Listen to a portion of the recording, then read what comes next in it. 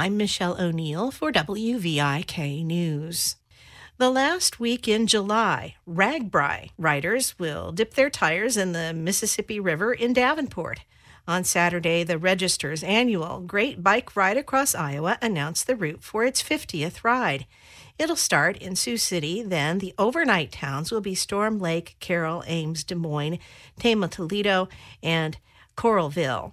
Thousands of bike riders and their backup vehicles spend lots of money during RAGBRAI, and this year's final leg from Iowa City to Davenport will be the same day as the Quad City Times Big 7 road race. Visit Quad Cities has already set up DavenportRAGBRAI.com, and people should also follow social media to learn about planning for the big day. Hundreds of volunteers will be needed to serve on various committees. It'll be held July 22nd through the 29th. The Russian invasion of Ukraine is being felt in Dubuque.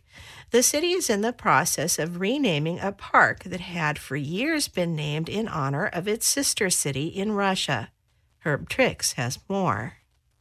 Marie Ware from the Parks and Recreation Department says the signs for Piatigorsk Park were taken down last summer. That was after Dubuque's sister city committee voted to end its relationship with Piatigorsk, and it's received quite a few suggestions for a new name. So some of them were just like, I think it should be this, named this, and that's all it was. And then other ones have submitted, additional information. So there's real interest in being able to look at this and really come up with the right name.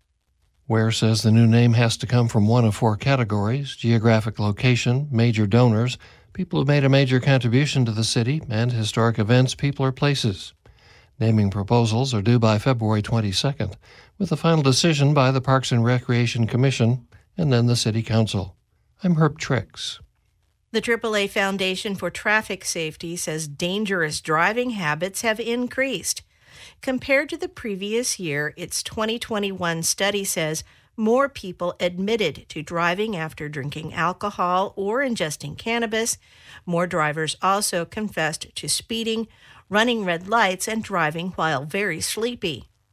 Meredith Mitz from the AAA Auto Club Group says after the height of the pandemic, most traffic patterns returned to normal, but risky driving continued, and the number of traffic fatalities rose in the U.S. A reoccurring theme that was seen through lots of different studies was that people wanted to feel freedom. So if there's no one on the highways, you have room to go faster, and that's not a safe behavior. If there's no one out doing enforcement, you don't have to wear your seatbelt. You don't have to be as worried about what level of impairment you are. In the 3 years before this study, Mitz says dangerous driving behavior declined. Most alarming is a 23% jump in drivers who got behind the wheel after drinking too much. You're listening to WVIK.